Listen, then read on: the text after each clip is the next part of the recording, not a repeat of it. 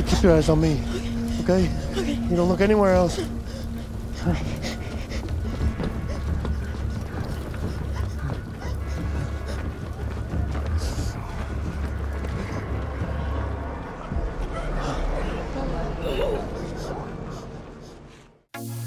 Hey, what's up, everyone? Welcome to the Crossroads recap of HBO's The Last of Us series. This is episode 1, When You Are Lost in the Darkness, and tonight I have with me my partner, Stephanie Klimov.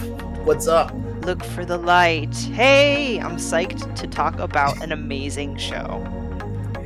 All right, and to anyone that has seen previous episodes of Crossroads, like this face and this voice might be very familiar to you guys. Welcome back. It's always a pleasure, Mr. Dan Murphy. So happy to be back, and I'm so excited to talk about the show as well. Well, I'm just gonna go ahead and say it. That shit was fucking epic. I'm just gonna go ahead and say it. Well, you know what? Hold on. You know what? Let me do this right. We're here to cover the TV adaptation of Naughty Dog's Last of Us Part 1.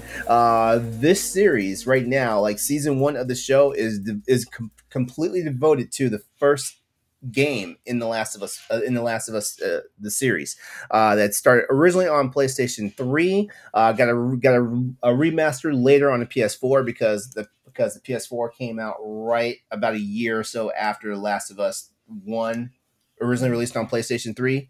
And now, of course, we just recently had the PS5 complete remake of The Last of Us Part 1, and it's supposed to be basically a more evening out of the two of the game, so it kind of links up and feels more similar to The Last of Us Part 2, which is available on PS4 right now, which I'm pretty sure, you know, like we'll start hearing rumblings of the PS5 version of that coming out sooner or later. The Last of Us for HBO and HBO Max. The series comes to us and is written and executive produced by Craig Mazin, who you may know that name from HBO's Chernobyl, which also a wonderful miniseries. That was. I'm sorry, we don't call them miniseries anymore. I'm dating myself now. It's a limited series. And of course, the man Neil Druckmann, who is responsible, who is a co-president of Naughty Dog at this point now. Neil Druckmann was also the lead and the head producer for The Last of Us, as well as a director for Uncharted 4. So this episode just aired Sunday, January 15th. And number one, like, it came up on us fast because I remember when we were just hearing like the trailers and stuff, hearing like the rumors and the rumblings, and all of a sudden, they're starting to record, and then they wrapped principal recording, and now they're doing all the sound checks and all this stuff. And like, damn, this show came up on us fast. I like that timeline. I don't like it when things feel like they're dragging on forever. But since you mentioned, all the systems that the games came out with, I think it'd be good to level set. Maybe we each just super quick explain like our relationship to The Last of Us, like if we've played it or not in relationship to the show. Like I can start. Mm-hmm. I did not play it when it first came out. I played it when the remastered released on my PS4. Played it to completion. I also played The Last of Us Part 2. And right now, I am currently playing through The Last of Us Part 1, the latest remake on my PS5, like kind of with the show. And I know that's hard to do because we don't know where the show's going to take a turn. But I'm trying to play enough just so I can kind of relive it in the episode when it plays out. I think that's actually a cool idea. I think that is. Yeah, I actually tried doing that too. The first time I played it was when it first came out. Mm-hmm. I played it when it first came out, and then I played the remaster version back in like 2015. And I ended up just like, I still had it downloaded on my PlayStation 5. So I just re-downloaded it and started again. So it was the first time I've played it since 2015. Nice. Yeah, so I tried doing what Stephanie is doing with like playing along with the show, but I ended up just kind of blowing by, and I'm probably like 3/4 of the way through it. I love the game. Oh man, I love the game. I thought it was like one of my. I'm terrible at shooters. I don't really like zombie shit, so like this is definitely something that's outside my comfort level when it comes to gaming and the stories that I like. Mhm. But man, I absolutely loved it. And I actually never played the second one because I loved the first so much that I didn't really want to taint that. But now I bought it and I'm going to play it right after I play this one. Nice. You know, I have a confession to make too. I have The Last of Us Part 2, but I have not played it. I have never, and it's more because like when I beat The Last of Us, because like yeah, the game is officially going to hit 10 years old this year. When I played it back when it first came out on PS3, like when I played the game, beat the game, saw the ending and everything, I was like, oh wow, this is a very neat self-contained story. Like I didn't anticipate a sequel happening, so I kind of like closed off, to the whole idea of it. And then when they announced the sequel was coming, I was like, did we need a sequel for this game? And then I had to wrestle with myself. Of course, I bought the game day one, The Last of Us Part 2 day one, but still haven't played it to this day yet because I don't know, like there was a whole bunch of turmoil behind that game's release. Naughty Dog seems to have the ever going curse of all their shit just getting leaked all the time. And it's just crazy. Like it's like it's The Last of Us curse because The Last of Us Part 2 got leaked, and then the remake of The Last of Us Part 1 got leaked, like they can't keep a secret, or someone, I think they have a mole. I think there's a mole inside there and they're just doing it on purpose. I think they like leaking everything on their own. Why else would this happen? You know what I mean? Yeah. But like this was, I can proudly say that this is one of the final games that came out on PS3 that I did have a chance to play. As a matter of fact, funny story. My PS3, my second PS3, because I had one of the original PS3s, the $600 ones. So this was my second PlayStation 3 that I had when this game came out. The disc drive in the system went bad, and like halfway through the game, and I was sitting there, and I was like, "What's going on?" Like my PlayStation broke. And I had to replace my PlayStation to continue playing the game. So, like, the fact that I was so into the game, like, I literally got the next day, ran straight to GameStop, and bought a new PlayStation. No way! Just so and popped out my old hard drive, put it in the new system, and continued playing.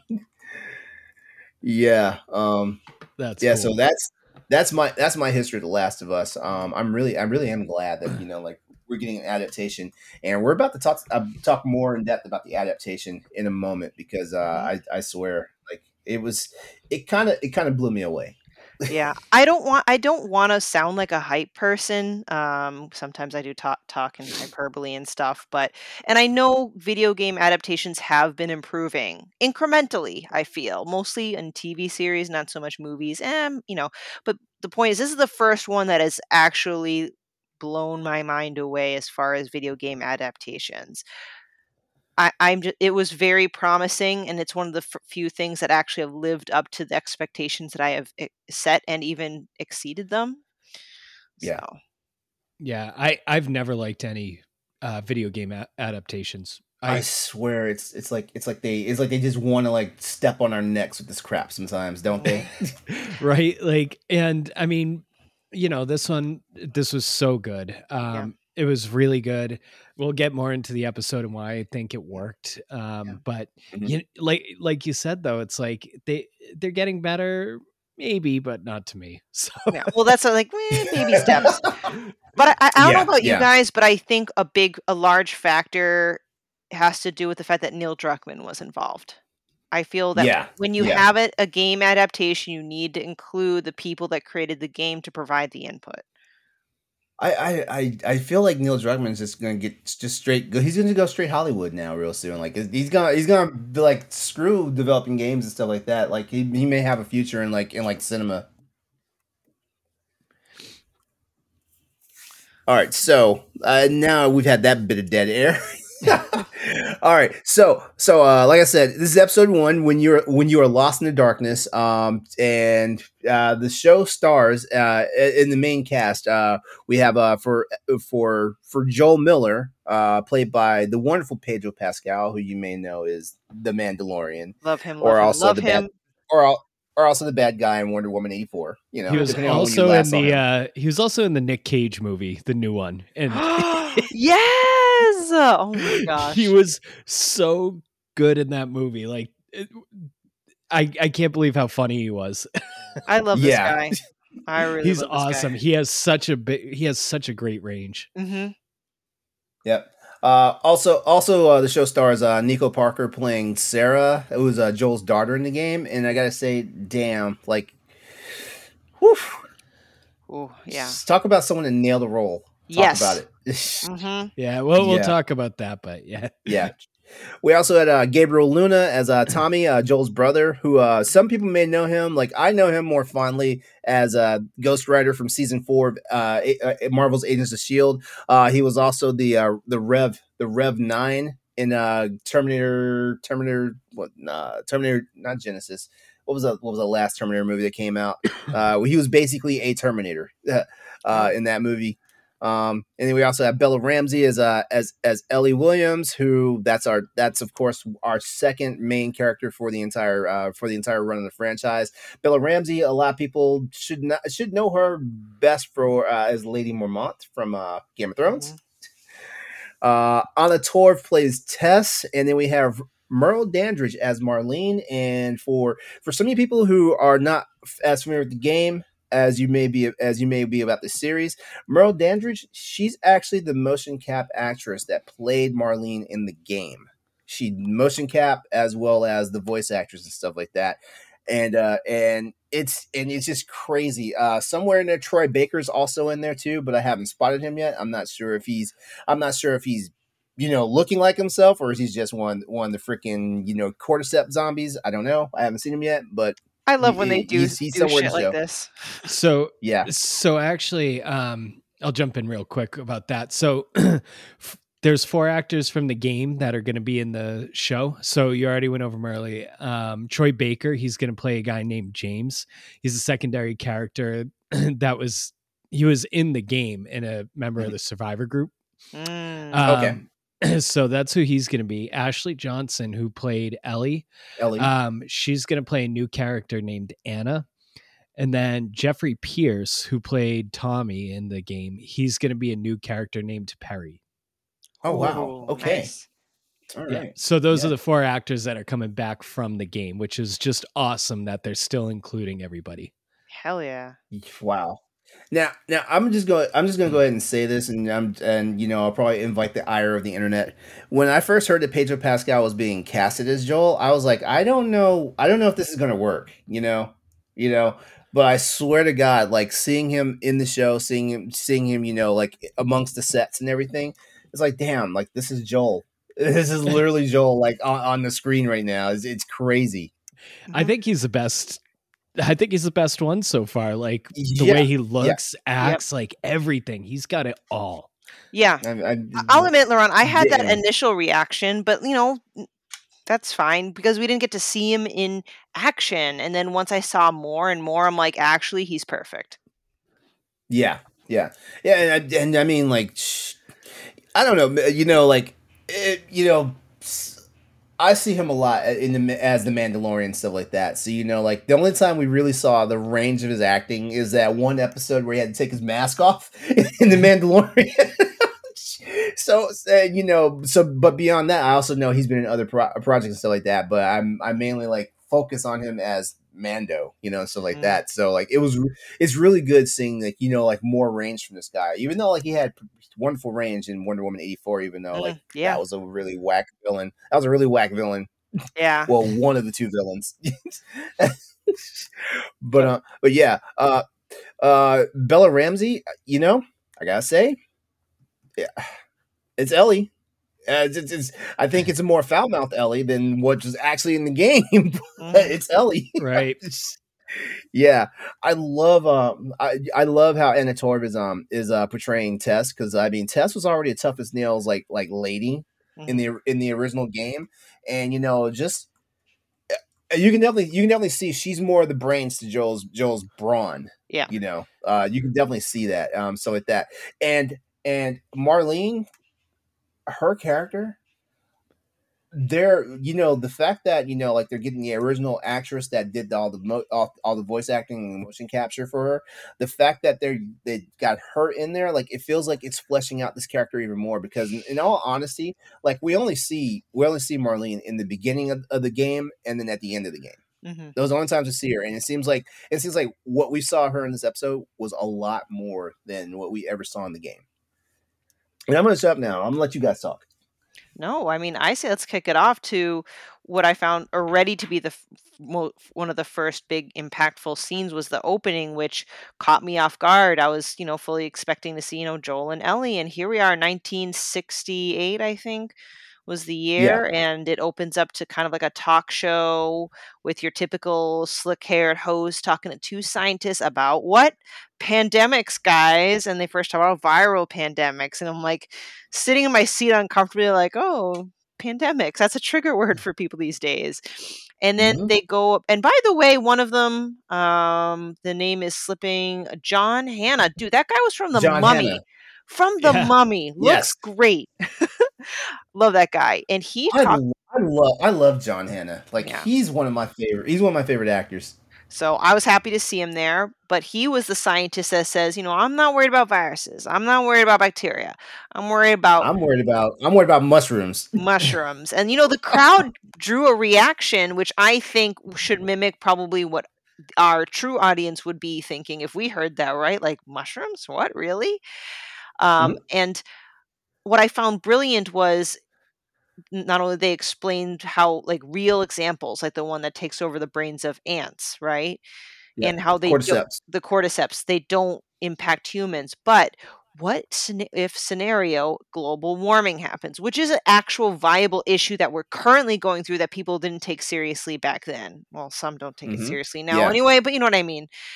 And then it kind of ends in an uneasiness before we jump to 2003. So what did you guys think of them choosing that as the opening scene? I loved it. I thought it was really good. I think it set the tone for the entire show.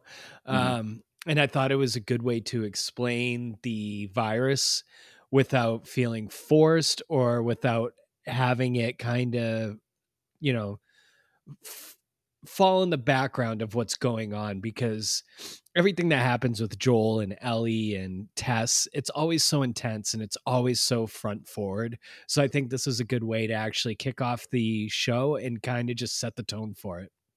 Yeah, totally with you. I love when shows that I watch, like, like always incorporate science. It's one of those things for me, because I'm a sci-fi nerd and stuff like that, and so I love it. I also like how, because like for people who've never played the game, this scene back in 1968, this is not even part of the game. This is completely original content, and I like how, like, we saw like the production team's activism, because like they're definitely targeting climate change. They're talking about current world conditions with a pandemic. It's like at this point, like COVID is, something that we kind of like living and dealing with, and stuff like that. But but what they're saying is that there's always something worse around the corner, and we have to take care of our planet the same way our planet has been trying to take care of us. Like the symbiosis is thrown out of whack now. Exactly. So So, and I love how, like, in this interview, like, I do like how like it kind of like puts both the audience in the show as well as us, the audience. It kind of puts us off, at ease to a certain point, because it's so conversational, so joking and stuff like that. And then boom, it gets really serious, and it goes right back to jokes. Right, yeah, it's uneasy, and then you get that kind of opening, kind of like the theme music and the credits, which first looked like Game of Thrones, how things were like kind of building up, and I was like, oh, there you go. Yeah. And then, all the fungus growing, and it ends with kind of the outline of Ellie and Joel, which I think is brilliant. And 2003, man, here we go. We wake up with Sarah, Nico Parker, and waking up her father for her birthday. I really enjoyed the exchange between the two. I think they nailed the chemistry and the dynamic. Joel's kind of, I don't know, Sarah's keeping him together. Let's just make that very clear. Yeah, that's true.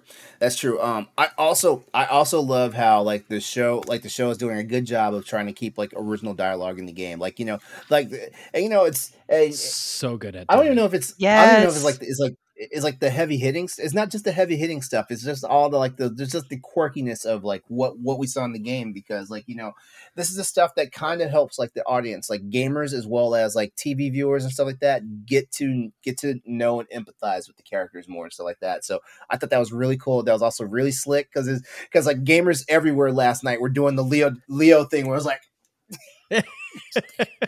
he was doing that thing. I'm sorry, the finger pointing thing for the people who will be listening to the audio. It was in a later scene, but when Sarah's like, drugs, I sell hardcore drugs. I'm like, that's from the game. That's from the game. Yeah. Or just like the birthday present. Joel's like, you got me a present. But I loved the car ride, like when they're fleeing the scene. I mean, that is like word for word from the game. I was blown away by that, and they like had the same tone, everying. I felt like I was shifting around in the car, like that point of view. Oh, chef's kiss. Yeah, so good. And going back to Nico Parker, man, like wonderful portrayal, and stuff like that, and just wonderful, just how she acted out so many scenes and stuff like that. I feel like we actually saw much more emotion, through Nico's portrayal of Sarah than we actually could have gotten from the game itself. And you know what? If this is the type of magic that they're going to be working on with this entire series, sign me up. I'm all in. Yeah, they did a really good job with the cinematics with her too. I mean, you really felt like, we knew it wasn't going to be this way because we've played the game, but like you really felt that Sarah was going to be the protagonist of the show.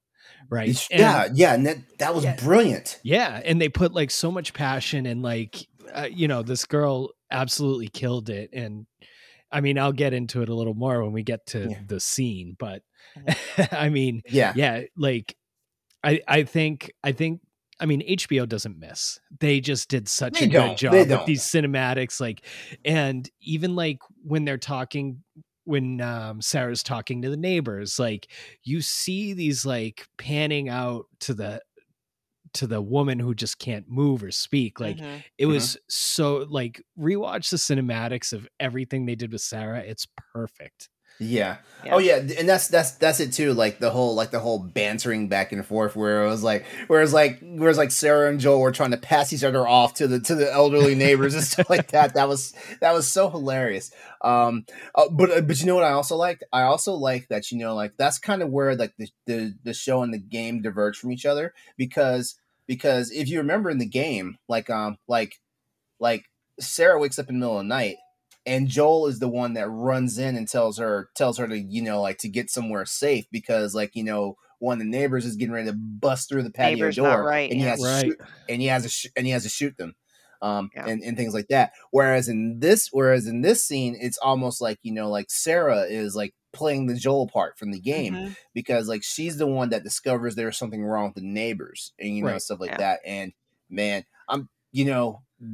I gotta say, like they're doing a good job of keeping us on our toes, like people who are familiar with the games and played and beat the games. They're doing a good job of keeping us on our toes. I think the parts where they choose to be different, it's just right. And I don't know like how much you want to jump ahead or what milestone, but like, we see kind of Sarah going through her day, and she wants to get her father's watch fixed for his birthday. And like in the background, whether it's a news story or like the police car in the background, like shit's starting to go down in the background, this bit of uneasy feeling. The watchmaker jeweler's wife's eye, we're closing down the store. And then it gets, the first time I really got creeped out was when Sarah was at the neighbors. This was such a creepy scene where she is looking at DVDs and the elderly woman is in the background, blurred out, but like her mouth opens and her head twitches. And I'm like, oh my gosh, is it going to happen? Is it going to happen? At first, I thought she was having a stroke. Because she got twitchy and then her mouth started moving, and I was like, is she having a stroke, or are we about to see like her attack? I did not know what to expect. Well, maybe that's a bit ambiguous, right? It wants us to be like, because she is frail and elderly and needs to be taken care of, is this a medical emergency or is there something No, it was a medical emergency, all right. Well, yeah, that too. So yeah. I mean, since you know, and of course, like the big thing happens in 03. Like, you know, like once it's known that, you know, like, hey, something's happening, people in the city are sick, and, you know, like there's full on like panic and stuff like that. Like Dan said, the whole car ride, the car ride scene, that was nailed 100%. Like I feel like just like how we as the gamers were sitting in the game, you know, like watching like stuff go by on the street and things like that. That's the audience got that bird's eye view of it as well, and things like that. And okay, first of all, who the hell is watching movies at 2:30 in the morning? When they got into town and like everybody's like running out of the movie theater, like what the hell? What movie were they watching? Avatar? What were they watching? They're still in the theater at 2:30. No, it's one of those movie theaters. Okay, yeah. That explains there's more men than women running out. Okay. There was like an astounding sense of panic. Like I felt it. And you know what actually made me kind of anxious, and this wasn't in the game, so it was like added pizzazz, was the airplanes. Yeah. I'm like, oh my gosh. I don't think, because I can't remember. I don't remember the airplanes. No, they weren't in the game at all. Yeah. No, that was a little extra, little dynamic. And man, like I knew my heart was going to break the same way it did. Like, you know, like when the car accident happens, and, you know, like Joel has the, like, you know, like carry Sarah through the streets and stuff like that. Mm-hmm. And you know what? HBO's version of the Cordyceps zombies are a lot different from the game versions, because like those fuckers run fast. Yes, they do. And it's almost like the Days Gone zombies. Yeah, they are. It's almost like a Days Gone zombies, like, you know, and not the Last of Us zombies, you know. Yeah. So man, like I was like, oh my god. I was like, man, like that one that was chasing Joel and Sarah. I was like, oh my god, he's gonna get somebody. Yeah. And just quick side note, just because you now mentioned like how these are depicted. The first one that we see is the old lady that turned. Up close, it had the fungi growing out of her mouth. And like we don't ever see that in the games. We don't ever see that in the games. Like not even in the death scenes. You know, like when like Joel gets hemmed up, like we never see that. So that was a nice touch. So I mean, is this the point where we talk about the scene? Yeah. Well, you know, spoilers, but we get to the point where Joel is carrying Sarah, and they bump up against an officer, and the officer is calling it in. And Joel, very well done. You know, we're not sick. Please, you know, I have a child. And soldier follows orders and shoots, and Sarah is dying. And this is where performance of the year, in my opinion. She must have either played the game or watched that scene in the game. I mean, I'm sure she would have had to do it anyway. But like, because even the way she sounded almost sounded like a sound clip from the game. I was like, holy shit. Yeah. So I think I read that Druckmann didn't want any of them to play the game right before the shooting. I think I heard that too. I'm trying to find the article where I read that just to kind of confirm it. I think they mentioned. No, I think they actually mentioned. As a matter of fact, I think Bella and Pedro mentioned that during their Game Awards, like the Game Awards this year when they're on stage. It does sound familiar, so maybe it's just a coincidence, but just like the scene, the noises she was making, like it just was very eerily similar. Yeah. Eerily similar. And I mean, it's crazy though. Like we've played the game, we know what happens, and I was just sitting there like sweating bullets watching that scene. Like it's so hard to watch again. Like it's crazy. Yeah. You know, I will say this. I even though I felt the emotion when I was playing the game, like I understood like this was a plot device and stuff like that, you know, back when I was playing the game back in 2013. But this time having to like see it and like redo it, and it's not in a virtual form, like it really kind of struck me, you know. Well, that, and they had more of Sarah in this episode so far. And especially for those that haven't played the game that thought maybe we would see the whole series through her eyes, it's like, man, sucker punch to the gut. Yeah. So after that, like we definitely like we time jump is now 20 years later after the incident and everything like that. To 2023. It's wild. It's wild. I didn't think they were going to go there. You know, I thought they were either going to be like a couple years ahead of us, if anything, you know, but they were like, nah, like it's smack dab right now. And I got to give them credit for that, because I don't think the timeline was ever established in the original game. Like, I don't think they ever said Stephanie, you're fresher on the game than I am. Did they say when, you know, like, you know, in our history, this is happening in the game? You know, I think it was very ambiguous. If you give me a second while you guys, you know, talk a bit more, I'm pretty sure the timeline is very slightly different. Let me see. Sorry, what was the question? I kind of zoned out for a second. Oh, so in the game, did they ever? Yeah, did they ever establish what year? Yeah, the outbreak. The outbreak 2033. Yeah, so it was 2013 when the outbreak started, and then it still took place, quote unquote, 20 years later, but it's 2033 instead of 2023. Okay. Yeah, like I said, my memory is rusty, because like I thought about what I was going to do in the lead up to the show. I thought about whether or not I was going to play the game or not, but I'm like, you know what? Now the series has started, I'm going to wait for this entire first season to end, and then I'm going to play the game again. So we time jump. Yeah. So go ahead. Sorry. I was literally going to say the same thing. We time jump, and it's 2023. Go for it. No, and we again just they chose a scene that's not in the game, where it looks like a zombie walking, but it just looks like a poor child that's like almost on his last legs, gets to the quarantine zone. We see the Fedra soldiers take the child in and take care of them, but then they take that test, and the way they do it, I think, is great, because they show us. They don't say anything. They just tap red. Yeah. And I'm like, oh my gosh, what are they going to do? They're going to like pull him away. But no, the Fedra soldiers is soldier. Soldiers. It's getting late. It's getting late. Like, oh, we're going to give you a medicine and everything's going to be okay. And I've had I don't know, I felt very conflicted when I saw that. Not that I have an opinion, but just, you know, do you want to panic the kid? And maybe it's like a mercy killing. I don't know. It made me feel very uncomfortable. And I'm pretty sure that's the show's intention. I don't know what you guys thought about this scene. And then the burning of the bodies. Okay, go ahead. Go ahead, Dan.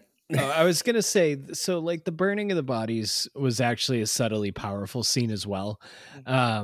Where Joel is, you know, working alongside someone, and that person looks at him and says, I can't do that. It's a child.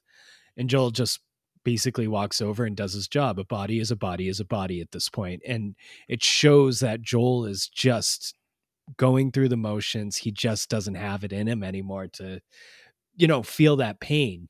So like, I think they like subtly showed that throughout that scene. And again, they're doing such a good job every time at just setting this tone.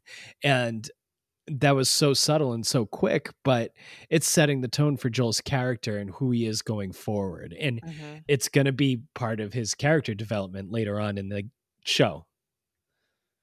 Yeah. When they brought the kid into the quarantine zone and stuff like that,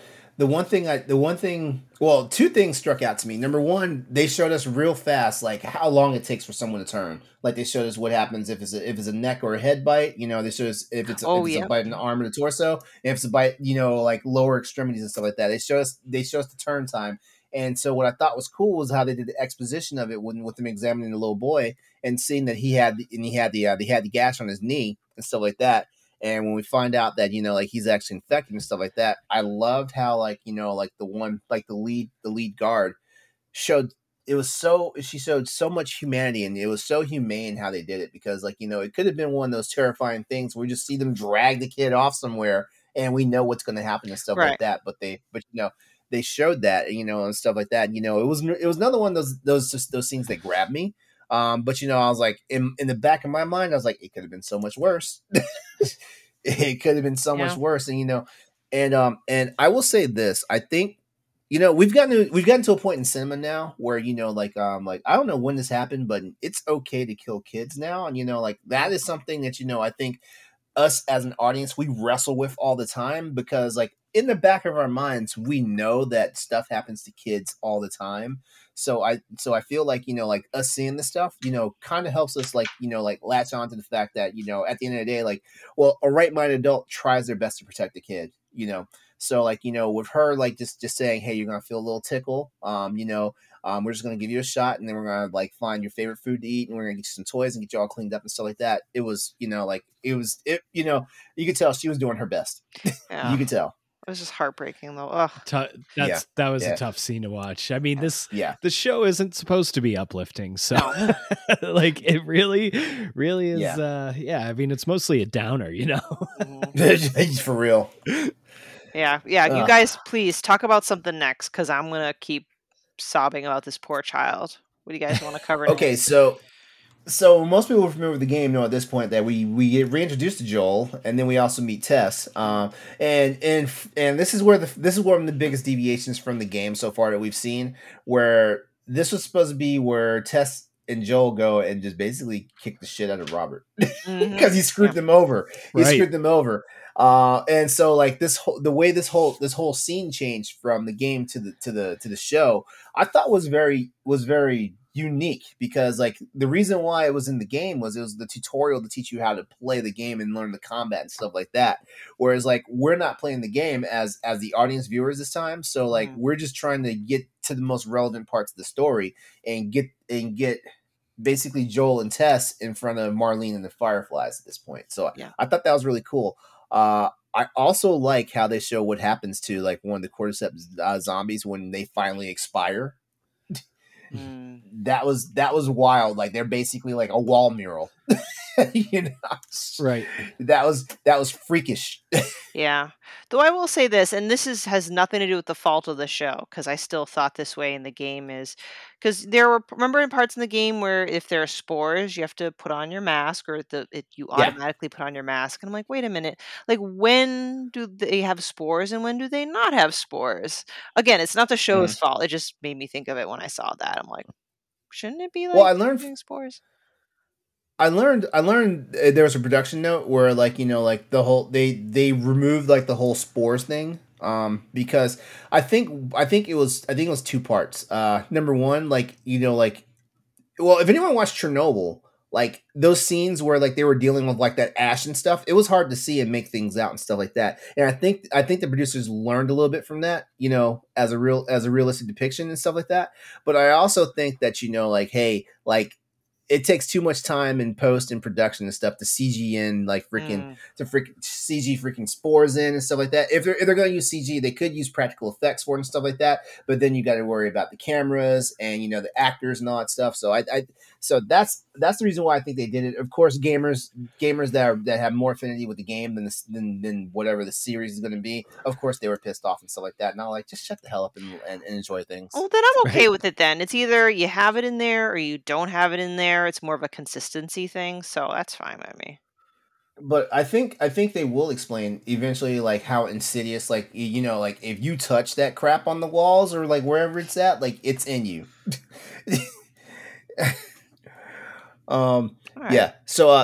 So fast forward through all this, you know, and stuff like that. Joel and Tess are going to kick Robert's ass, and come to find out Robert's ass has already been kicked by the Fireflies because he's double dealing and he screws them over. And this is where we meet Marlene. But this is also where we learn that Marlene has been holding on to Ellie. And that whole scene where they introduce Ellie for the first time, that was pretty cool because, like, you know, like she's just a smart ass. She everything from the count to 10 to like what's your name? And I was like, there's no way this chick's name is Veronica. There's no way. I don't know. The Fireflies, like, I do like how like the Fireflies depiction in the show, like it fleshes them out better. You know, they don't just seem like vigilantes. You know, they seem like they have a purpose, you know, and stuff like that, you know, and especially with all the writing and spray painting stuff on the walls, the graffiti and all that stuff. You're like, like, it's cool. It's cool. Yeah, I liked the introduction to Ellie. I do have like two minor complaints about the show, and they're very minor. And one of them, I think they kind of, I don't know. So Ellie in the game is a wise ass, but she seems a little more witty, and it just seems to flow a little bit better.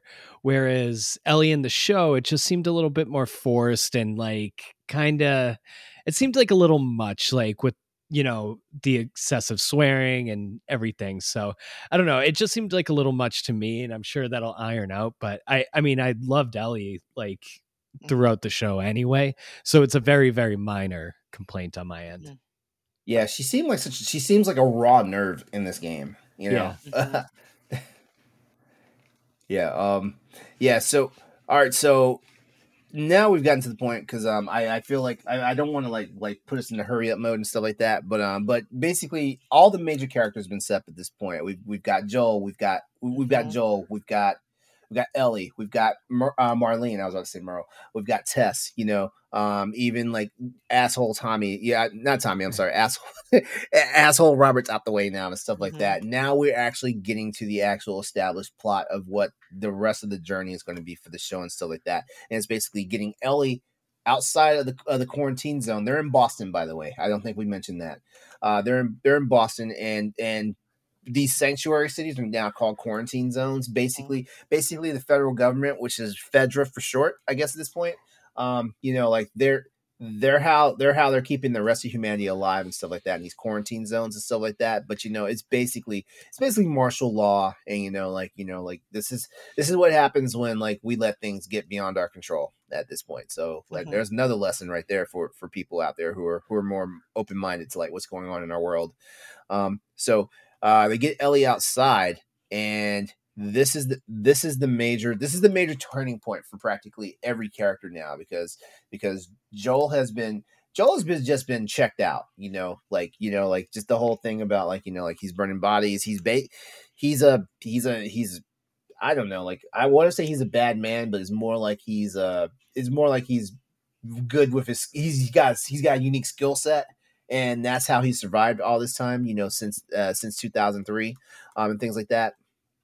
And so like being thrust into a situation where like, hey, like when Marlene is like, we'll make it worth your while, like get this girl out of here and stuff like that, like at first Joel's like, no, to hell with you guys, and Tess is like, we'll do it. because and Tess has explained to him because right now at this point we know that Joel's been not so much estranged but separated from his brother at this point, Tommy. And Joel's trying to figure out where he's at because Tommy's disappeared and stuff like that. And Tess basically has a reminder like, hey, you want to find Tommy? This is how we find Tommy. By getting this girl out of the city. Right. Yeah. And I like how they kind of set up in advance this like soldier that or FEDRA officer that he was like, selling drugs to get, ration tickets, is the one that stumbles upon them in that iconic scene. So this officer catches the three, get on your knees, and he checks them for infection, and that's where Ellie kind of freaks out and stabs him. And the particular part that's a little bit different, which nails Joel perfectly, was that there's a flashback to back when the officer was shining the light at them and shot Sarah. He just kind of was triggered by that, and he beats the living shit out of this guy. Yeah, that was intense. Oh my god! I want to say in the game, didn't he just get shot or something? I don't remember for sure. Because it's been a while, but so all I know is like this played out differently in the show than it did in the game. I know that. Yeah, and, it wasn't like a beatdown like that. I think they just shot him and ran away. Yeah. And it was just a no-name soldier. Like it was just in the game. There's no build up to who this person is. It just that was good for the show. Mm-hmm. Yeah. But I think what like the standout part of this scene, there's not even, I think the standout part in the scene though is like the moment, like, like Ellie witnesses it, and then Joel realizes that he just did it in front of a child. Though she seemed more amused by it than terrified. That is true. That is face, true. I was like, It seemed like she liked it, and I think this is where the story is going to get a little bit deeper with the show, because as I was saying before with the body scene, like Joel is dead inside, right? And Ellie seems to enjoy someone that's going to protect her. She's enjoying someone that actually is going to stand up and do this. She enjoys this, and it's starting to show you like these two are really made for each other. And it's going to develop more and more. I don't want to spoil anything down the road, but you know, like that was kind of the first time where you see that like this is going to work between these two. Yeah. And while this wasn't where I thought the episode was going to end, I do think that was great. You see that backdrop of the two buildings in Boston collapsed against one another, and you know what's in there.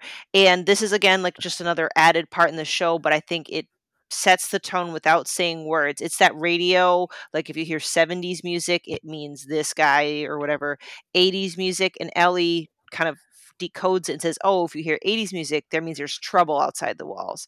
And what plays as the camera pans away? Exactly. An 80s tune. Yeah. So good. Yeah. Yeah. It's funny you say that you thought that's where it wasn't going to end. I thought the end of the first episode was going to be Sarah.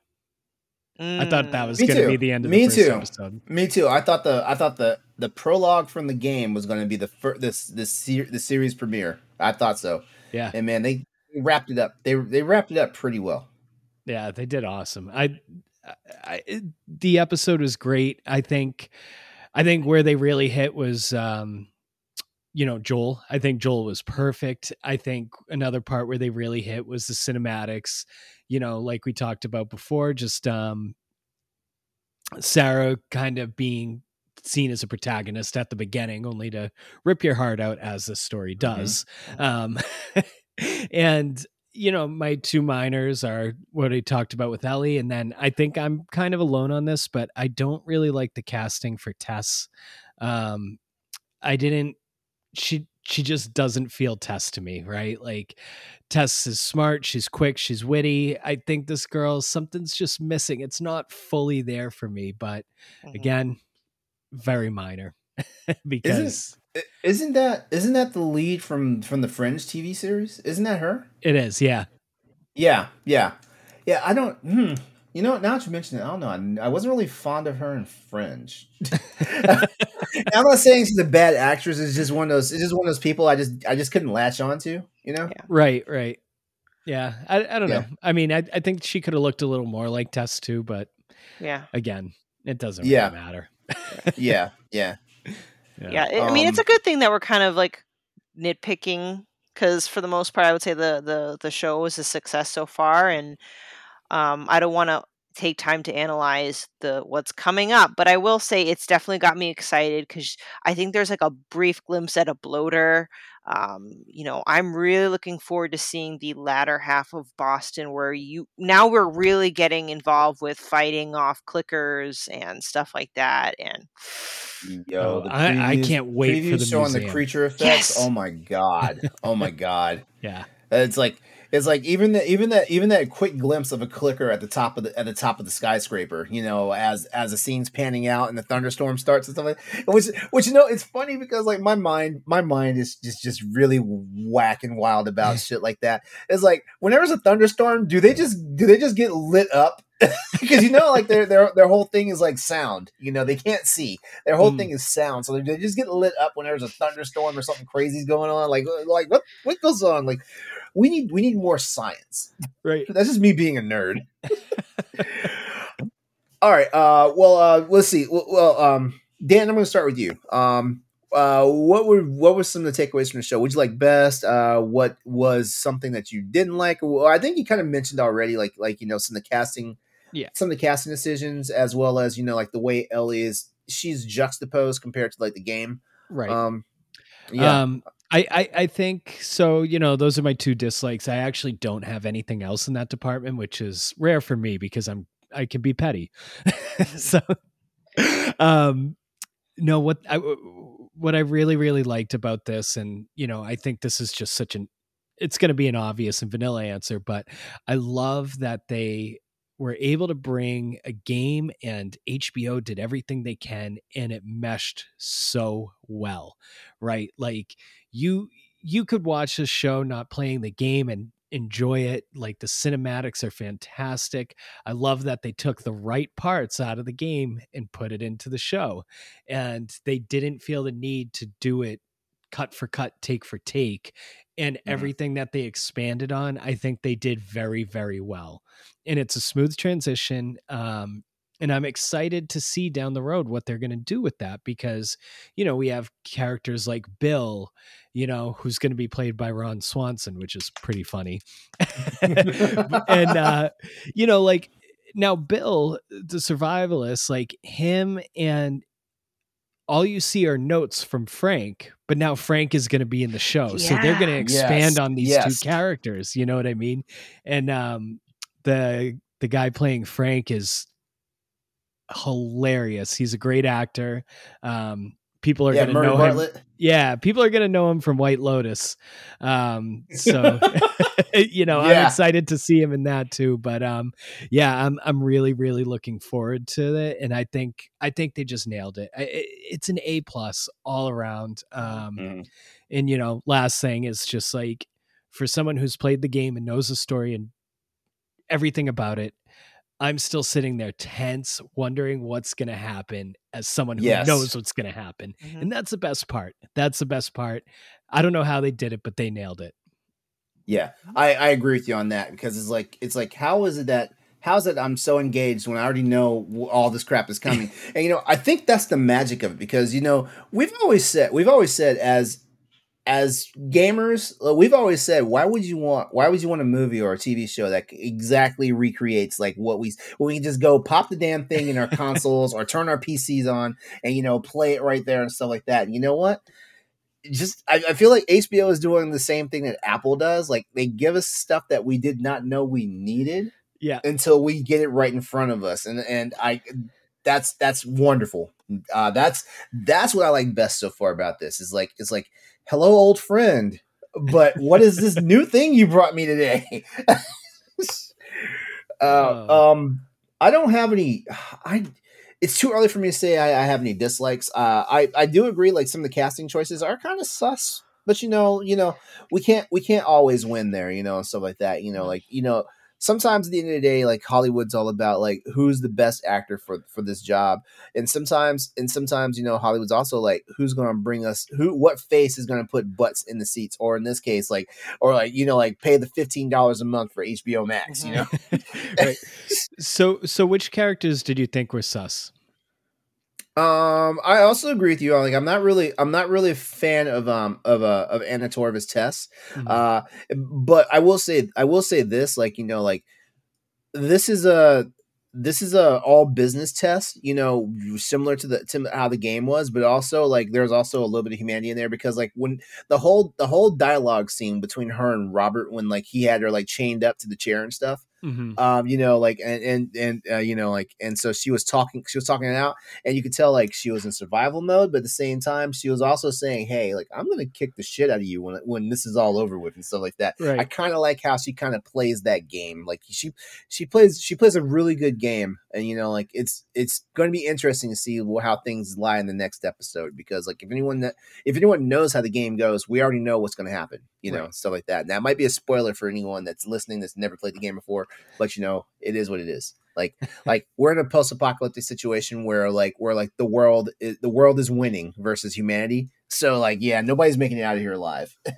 Now, just real quick, and this is not, when I heard Pedro Pascal was being cast as Joel and Gabriel Luna was being cast as Tommy, I was like, how's this going to work? And then, I had to step out for a second, because I was like, this is Hollywood. Anybody can play any character as long as it's not hardcore meant for this character to be a certain way. If his character is not meant to be like a white Caucasian, it doesn't have to be a white Caucasian. His character is not meant to be black. If his character is meant to be male or female, it does not have to be that way, stuff like that. So that was something. It didn't take me long to get past that. I want to say it probably took me all of like 2 minutes to get over those casting choices and stuff like that. But it wasn't a deal breaker for me and stuff like that. You know what's funny too? Just real quick. So I heard. I'm blanking on her name. What's the girl's name that played Sarah? Nico Parker. Nico Parker. She has like this thick British accent. I was like, oh my God, that is amazing that you completely dropped that during the episode. And like, Pascal lost his accent too. I was like, that's amazing. They both sound so American. I've heard it's so easy for people with foreign dialects to speak American than it is for us to speak in their dialects. I don't understand how that works, because like I've tried having a faux British accent and I just sound like a jackass. I sound Jamaican. Yeah. Stephanie, likes and dislikes? I'm glad you guys went before me, because you pretty much covered anything that I could nitpick. Like if I had to pick out maybe my least favorite, cast, I would say it would be Tess. Not that it like bothered me. Oh no, we're gonna put that poor lady out of a job. No, now. You know what? She still did well. It's just, hey, they've set the bar wicked high, and same thing actually with the casting, like with the Joel and his brother. When I first looked at it, my brain was like, does not compute. But then, but I got over it like super quick. So, I'm sure maybe I'll find something to bitch about later, but it's one of the few scenarios where I can't go back and think of anything that I disliked. They've just struck this great, wonderful balance between new content and original content. I am going to rewatch it tomorrow with someone who's never played the game, so I would really love that person's. I'm going to see what their reaction will be, and I'm looking forward to the series. It's been a long time since I gotten really excited for a show. Mm-hmm. Yeah. All right, so at this point, we've got 8 episodes left in the series. Season 1 is set for 9 episodes. So are we thinking that the remaining episodes are going to follow closely to the game, or we think there's going to be some divergence? Besides the stuff that they're going to add in just for more, I guess, lore keeping, stuff like that. You think we're going to see some stuff that, hey, that was not in the game at all? Yeah, I mean, we have to fill out 9 episodes, right? But yeah, for real, yeah. There's a lot that could have gone wrong in this first episode, but it gave me enough hope that they're not going to screw it up and they're going to have continuity with the game and how they blend it into the show. So I have no fears whatsoever about what they'll add in. Mm-hmm. Same. The one other thing I will say is this is probably going to set the bar for a lot of other adaptations going forward, and not just video game adaptations. I mean, everything that gets adapted, from comic books to freaking actual books themselves to more video game stuff, cartoons, like stuff that's getting these adaptations. I think if this show is done well across like not just this first season, but the entire run of the show, 2 seasons, that's what's planned. Mm-hmm. This is going to set the bar freakishly high, and it's going to. Hopefully, it'll put all these hack directors like Uwe Ball out of business finally. Yeah, if they pull this off consistently, there's really no excuse. All right. So we're gonna wrap this up, but I have to ask you guys each what was the most powerful scene for you guys? Because for me, it's a toss up. I have two.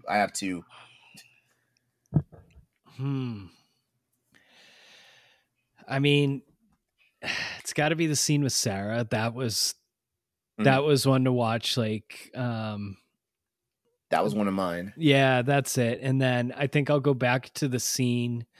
I'll go back to the scene where they've jumped forward. They did the time hop where you see with the kid, and from the time you see the kid to the time that Joel is tossing that body in, I think that was subtly a very, very powerful 5 minutes. Yep, that's that. Yeah, me too. Like that's you read my mind, dude. Yeah, that scene, and if I could just toss in like the perfect 3, the trifecta is when Joel killed that officer because he felt like the officer was going to kill Ellie, and it just triggered him from his daughter's death because it elicited an emotional response that he did not have for 20 years. For real, yeah, yeah. That goes in there too. I mean, right? Like Top A, B, 3. and C. Yeah, easily. Yeah. So I hope future episodes are also like have like those takeaway moments. It would be amazing if each episode has a takeaway moment and nothing feels like filler. You know what I mean? It would be amazing. I don't know, 9 episodes, like with 9 episodes for a run, like how can it's easy to avoid filler. So hopefully like this is what's got planned. You know, Neil Druckmann has his hands all over this, so you know, I'm thinking this is a good thing. Ellie and Joel have a long journey ahead of them, so sure do. Good luck to them. Yeah. Wonder what's gonna happen next.